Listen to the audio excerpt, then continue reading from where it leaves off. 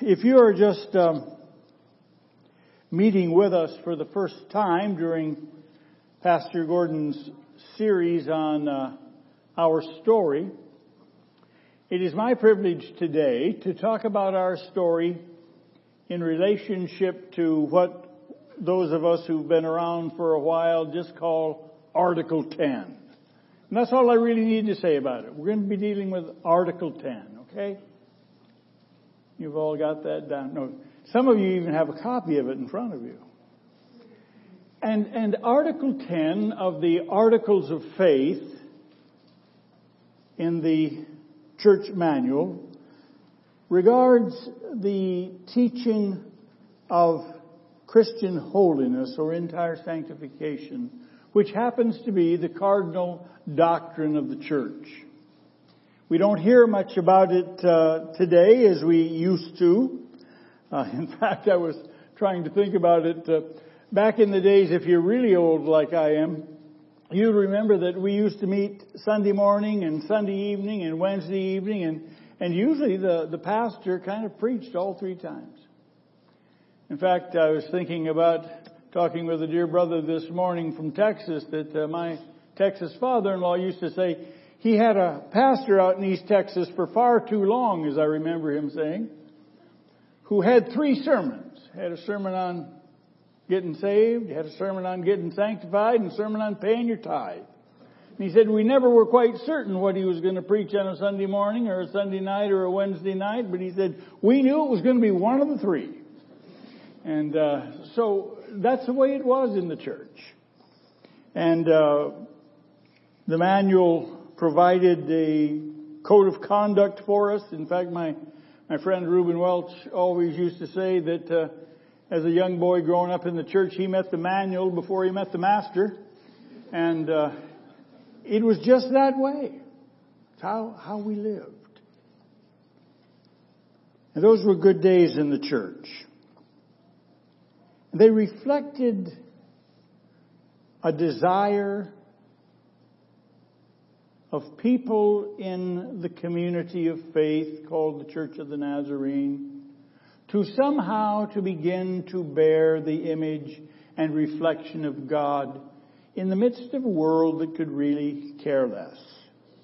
And that's what was attempting to take place. Let me read to you, please, from Paul's letter to the church in Rome, chapter 6, verses 8 through 14. I'm reading from the New American Standard Bible this morning, but the translation that you have will not be very different. But hear the word of the Lord this morning from Romans chapter 6, beginning with verse 8 and reading through verse 14. Now, if we have died with Christ, we believe that we shall also live with him, knowing that Christ, having been raised from the dead, is never to die again. Death no longer is master over him. For the death he died to sin once for all. But the life that he lives to God. So that you too consider yourselves to be dead to sin, but alive to God in Christ Jesus. Therefore, sin is not to reign in your mortal body, so that you obey its lusts. And do not go on presenting the parts of your body to sin as instruments of unrighteousness, but present yourselves to God as those who are alive from the dead, and your body's parts as instruments of righteousness for God. For sin shall not be master over you, for you are not under law, but under grace. These are powerful words from the Apostle Paul, and we'll be talking about them and mentioning them throughout the sermon this morning. Some of you, I don't know whether we ran out or not, but received a handout this morning. Mine looks a little tattered here. I marked it up this week. But this is Article 10, as it appears in the Manual of the Church of the Nazarene in our Articles of Faith, which is that set of standards, those set of beliefs that identify who we are as members of the Church of the Nazarene. And it is significant, and I'll be making reference to that. And if you want to perhaps make any notes on that sheet of paper, if you've got a stylus with you, you can do that. But we'll be making reference to Article 10 as well. As we begin this morning, I want us to be aware that San Diego Mission Church of the Nazarene is a part of the International Church of the Nazarene, a group of churches governed by the General Assembly of the Church of the Nazarene, who are under the leadership, the administrative leadership, of a board of general superintendents. Our polity, the way we choose to operate as a church, is laid out in the church manual, which serves not only as a point of our doctrine, but as a point of our organizational polity as well, and it becomes very important for knowing the ins and outs of the administration of the church. For some of you, it might be interesting to know that the Mission Church here on this piece of property is neither an independent church nor an autonomous church, but we are an active part of this larger international church called the Church of the Nazarene that reaches around the world.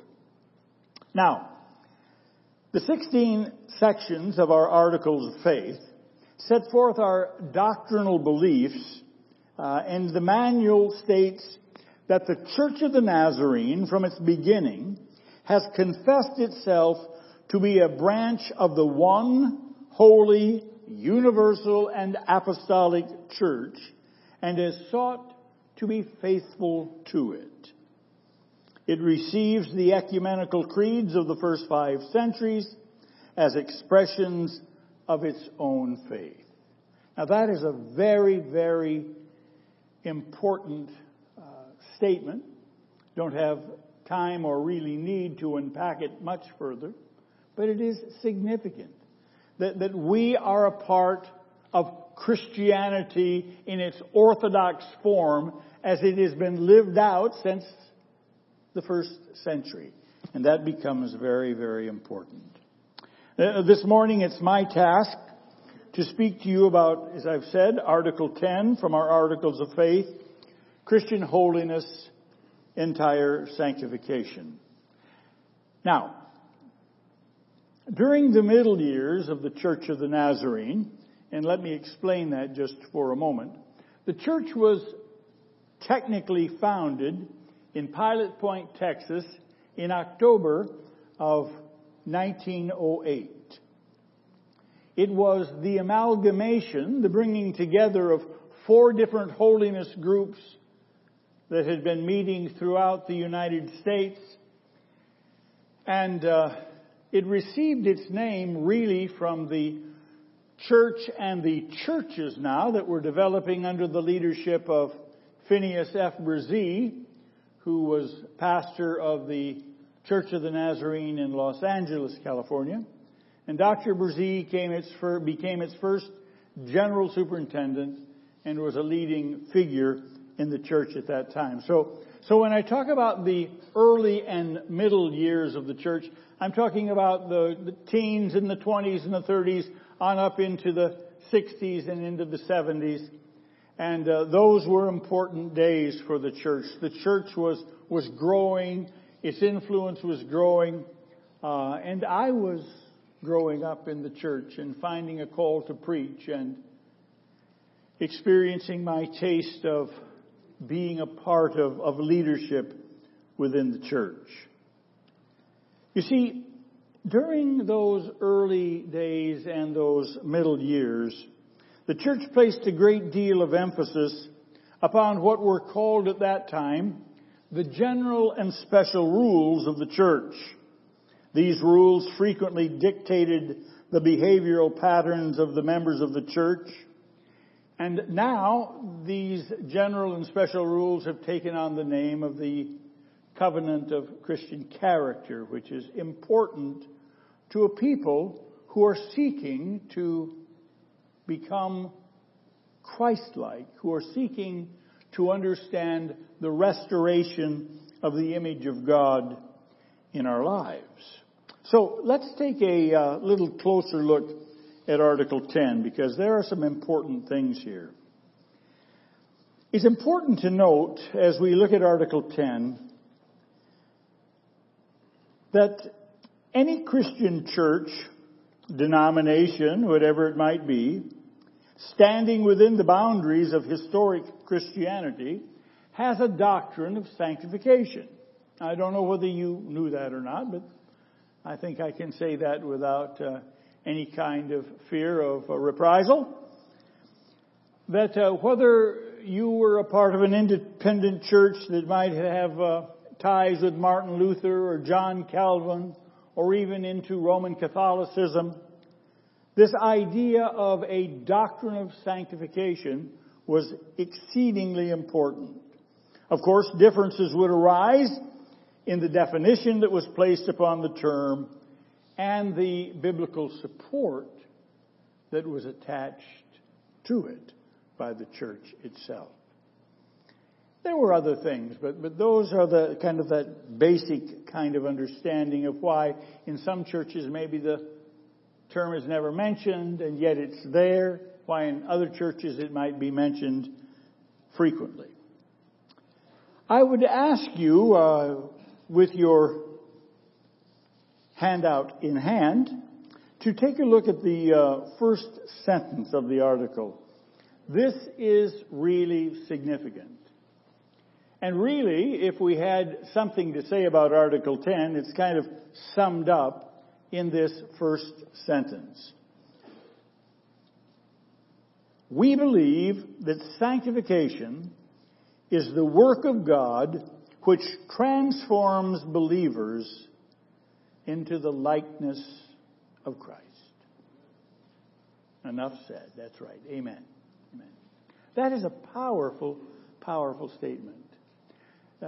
If you were here when the service began, Cindy, I thought she was quoting, but she cheated and was reading off the monitor up here. I've already teased her about that, so I think that's fair game. But from 2 Corinthians chapter 3, verses 17 and 18. Let me read to you at least verse 18 this morning because it is so important to what the article just says.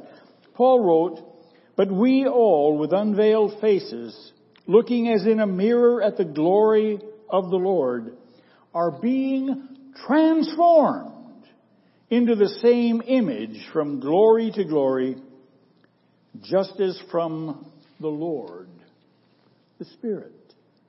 These are important words. And this idea of transformation becomes really significant. You see, if we have come to Jesus, the church really believes that God is doing something in our lives that keeps us from being the same old schmuck we've always been. We are made new. Glory to God. See, I really believe that. I really believe that. And that's what the article is trying to say. Now, the tough thing is that sometimes the doctrine has been preached as though it were our duty to sanctify ourselves. But Article 10 says clearly it is the work of God. It's not my work. It's not your work. It's God's work.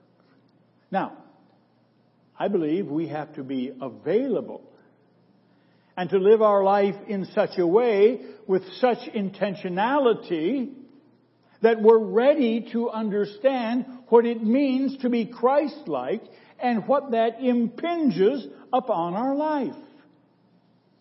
When I was pastoring, I used to try to help my people understand that, you see, if I really believe that God's Spirit is living in me, I ought to act different than perhaps my neighbor who could care less about the things of God. Wouldn't you expect there to be some kind of difference? Now the problem comes when we try to codify that difference and we try to create new laws to hold that spiritual experience accountable. That becomes the problem. But nevertheless, this work of transformation is God's work, and He acts upon us as we attune ourselves to His life and what is taking place as He is at work in our lives. So this work transformation, you see, there are churches who will accept a doctrine of sanctification, but they certainly do not believe that there can be any kind of transformation within human lives. That we're just the same people we've always been. And to think that we can be made holy, that's what really the word sanctification in its Latin derivative really means. And so they settle for being declared holy, as though it were nothing more than a judicial act of God cast upon their lives. But it is this transformation, this work of God, that makes us new, not merely our human striving. Can I really get kind of involved in the intramurals of the church here over time? See, when I was a kid, we talked lovingly at times of the Big Five. Now, this is going to shock some of you, perhaps, if you've not been around the church very long. But this is how it worked when I was a kid. You didn't dance. You didn't drink. You didn't smoke. You didn't go to movies. Anybody know the fifth one? Huh?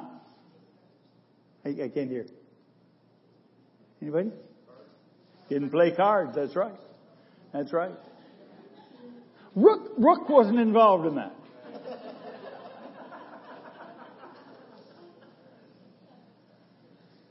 So that was the Big Five. Now I want to tell you something. For some people, and I can say for some people because I was one of them, we almost believed that we were sanctified by default. We didn't, therefore we are. And it dawned on me one time, there must be millions of people in the world who don't participate in those things, but who have no understanding of the restoring power of God in our lives.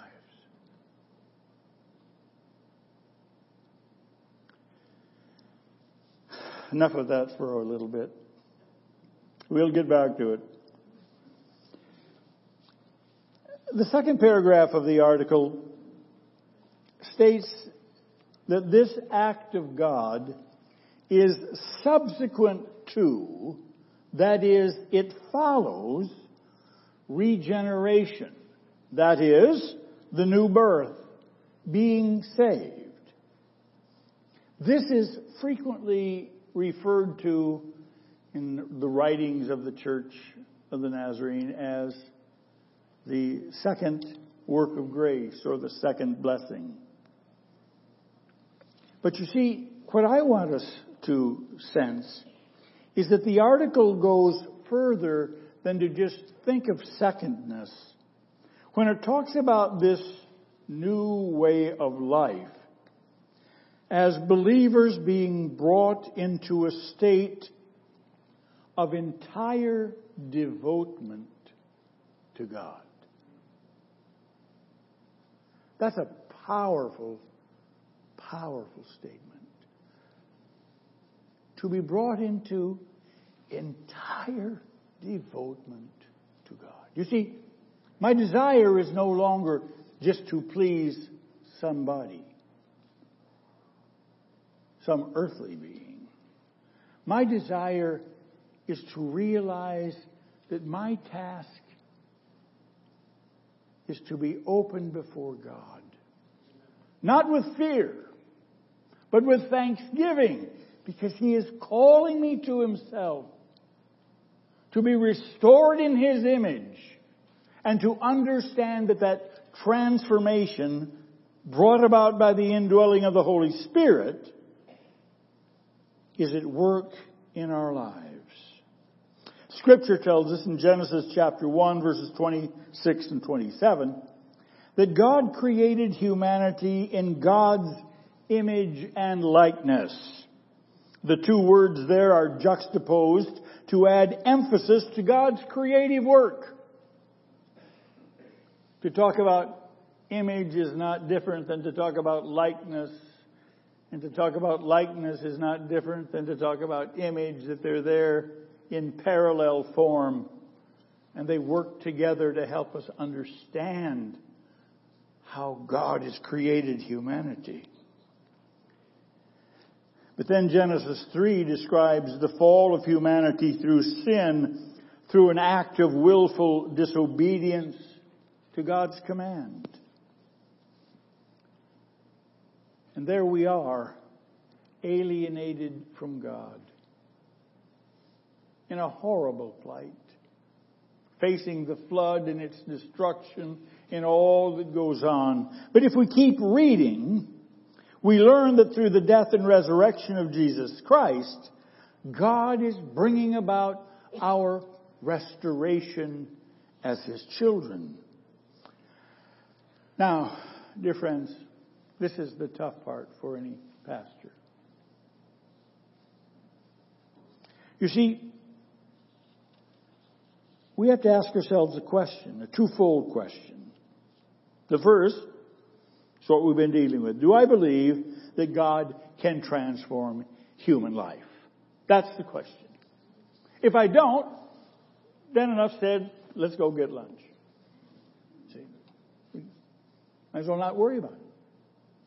But if we agree that God can transform human life, our task is to ask ourselves if we are willing to live by God's grace as one who is being restored to God's image. Now, this is where it gets a little tough, because there were plenty of people in my day and age as a young man, and probably I was one of them as a young pastor, but who wanted to tell people what it meant to live like one who was being restored to God's image. You see, I believe it is God's work through the Holy Spirit to help us to understand that role of life as we are being called to likeness.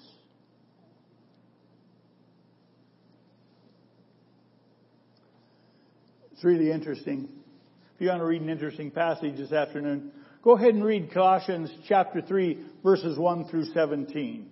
Paul is not trying to give us a new set of laws, but he's trying to tell us how people who are really engaged in an encounter with God ought to consider living.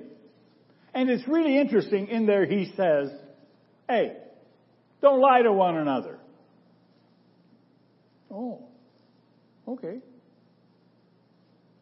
People who are being restored in the image of God, Paul says, don't lie to one another.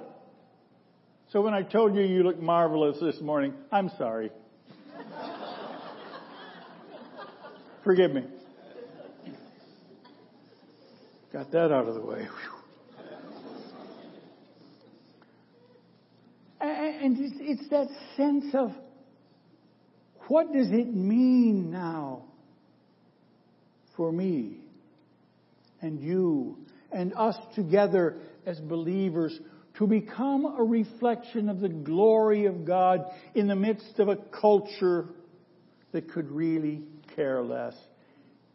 And really, even in the midst of a culture that would rather laugh at us than anything.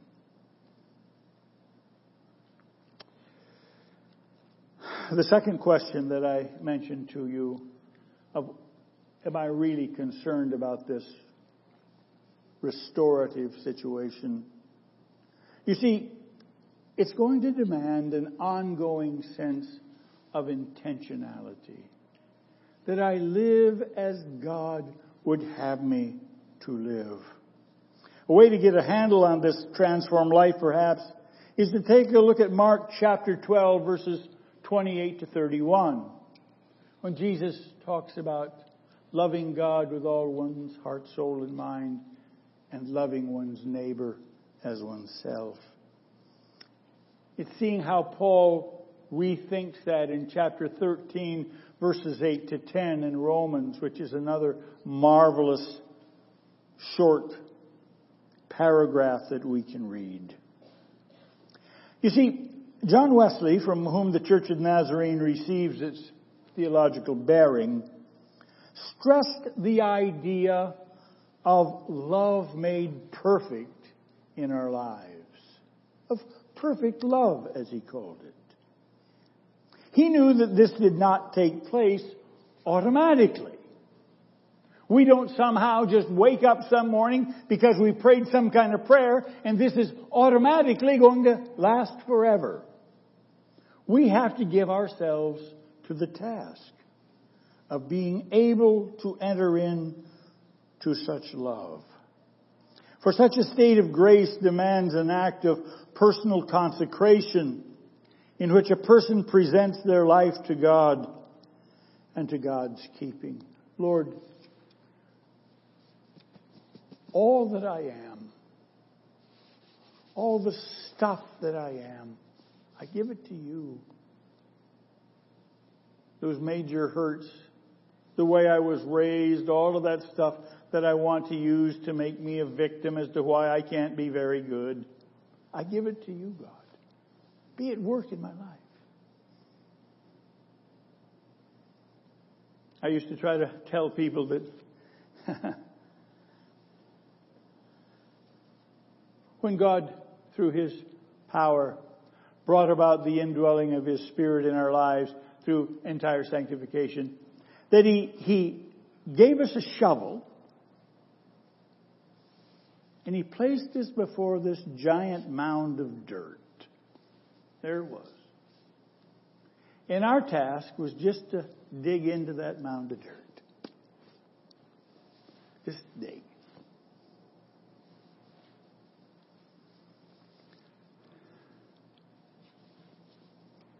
And in that mound of dirt, we'd begin to find things that made us who we are.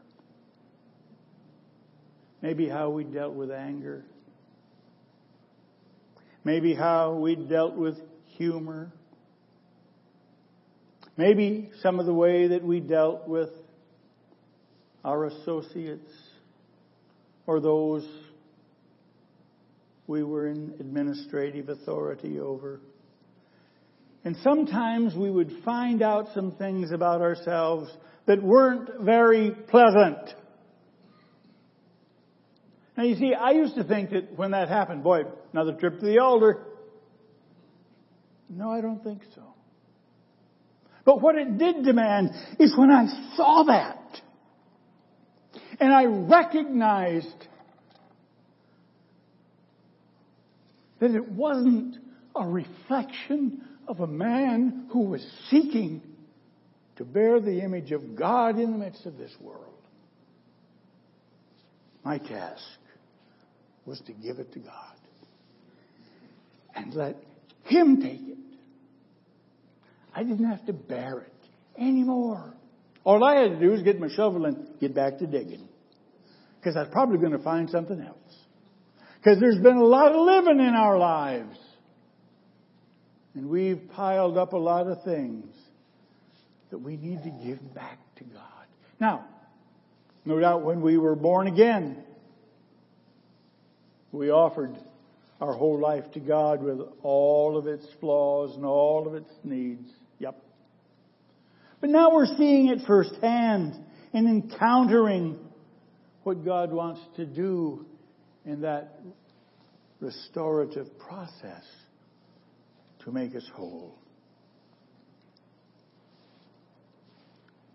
Doesn't happen automatically, folks. It's an intentional thing that moves us on to be His people.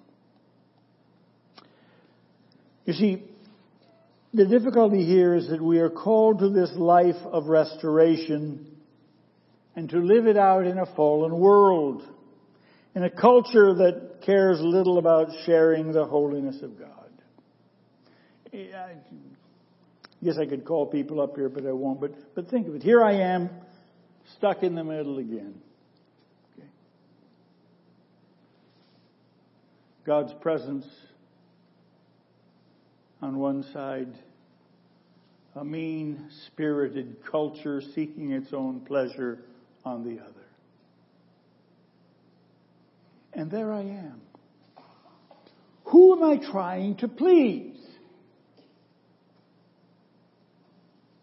Who, and I say it prayerfully, for God's sake, am I trying to please?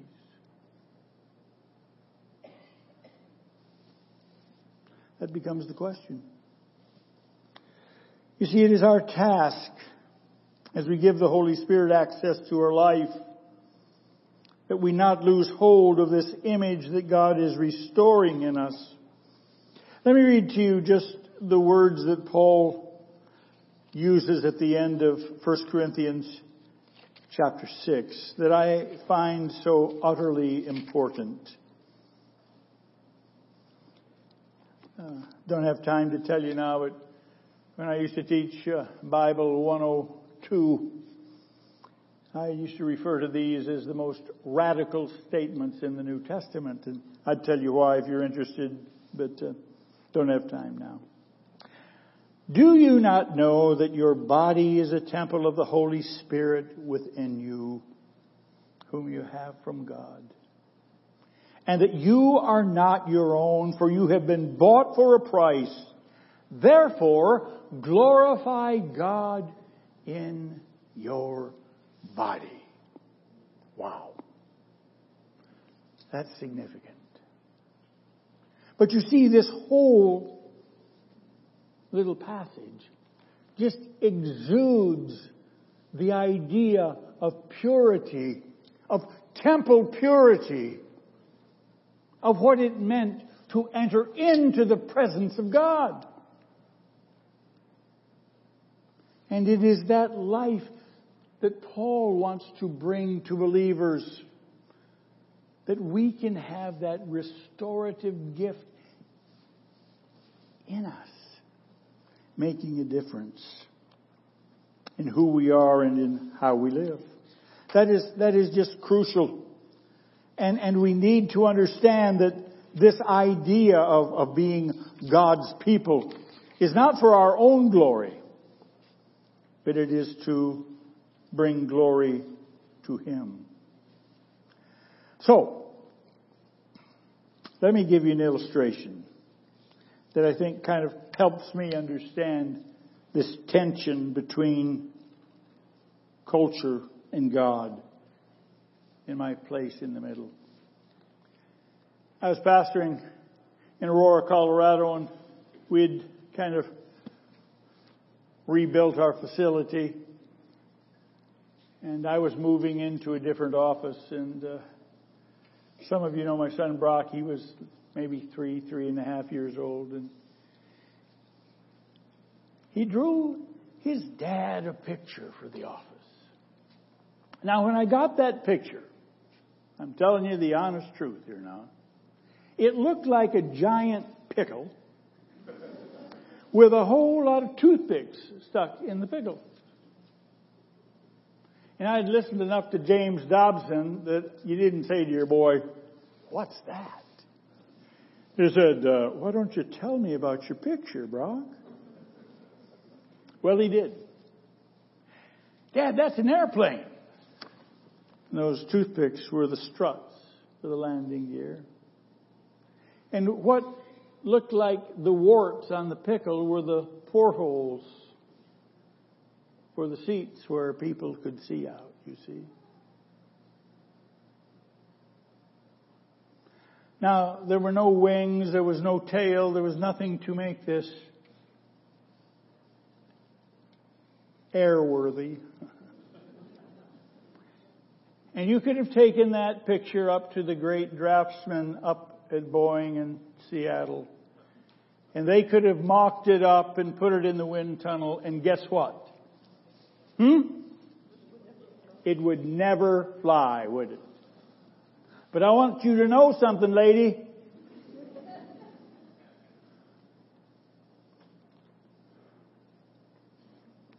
For a 3-year-old boy, drawing a picture for his dad's new office, that picture of that airplane was perfect.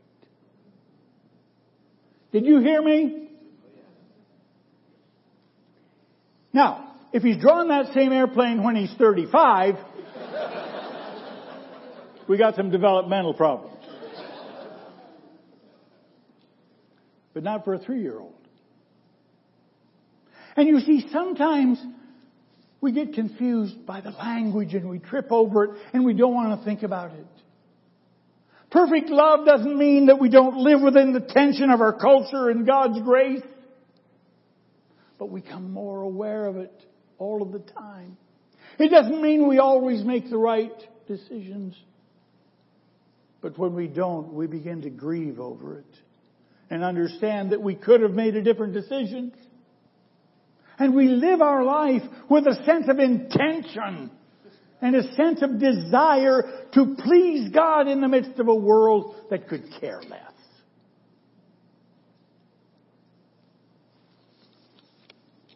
Oh, I've got lots more. You want to be here till about 4:30?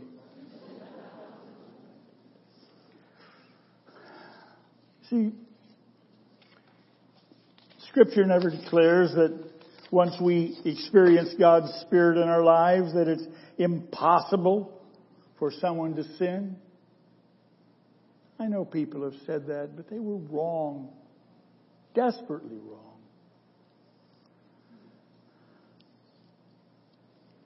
But it does imply that it is possible to live without sinning. Oh, what? You said that in the pulpit, preacher? Read 1 Corinthians chapter 10, verse 13 when you get some time, will you? I don't know why we ignore that. Read 1 Corinthians chapter 10, verse 13. Just see what it says. The problem is not the problem of sin. The problem is our understanding of grace and of God calling us to Himself and us living in the intentionality of that call with open hearts and desires to be a reflection of the character of God. Now, you've got to remember something. We're out of step with most of society, folks.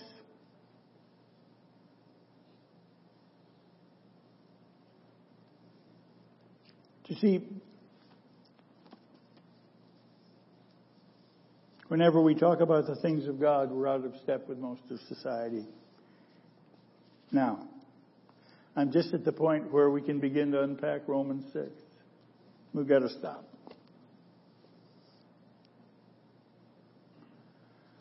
But in Romans 6, the thing I wanted to point out, in verse 11, it says this. Let me read it to you. It says, "So you too consider yourselves to be dead to sin and alive to God." My friends, we've got some considering to do. as those who are seeking to be the transformed people of God. We got some considering to do. But that's not all. Get over to verse 13. Look what he says. Verse 13, he says, don't go on presenting the parts of your body to sin as instruments of unrighteousness, but present yourselves to God as those who are alive from the dead, and your body's parts as instruments of righteousness to God. So we are now in the considering and in the presenting business, so that we might walk in the Spirit day by day by day. The old songwriter wrote,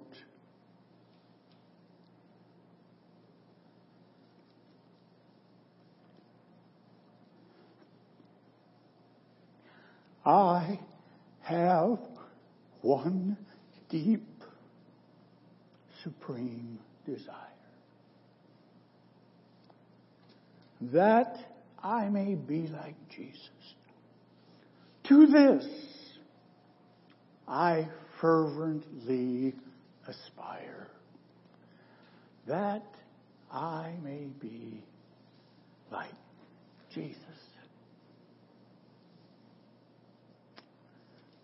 My brothers and sisters, that's what the church means by Article 10. It's not to put you in a box. It's not to make you look weird. It's to liberate you to the fullness of God's grace in your life. It's liberation. That we might be restored. With your heads bowed, your eyes closed just for a moment. You say, Bob, I've been afraid of that kind of life. That tension between the world and God can be scary sometimes. Yes, it can.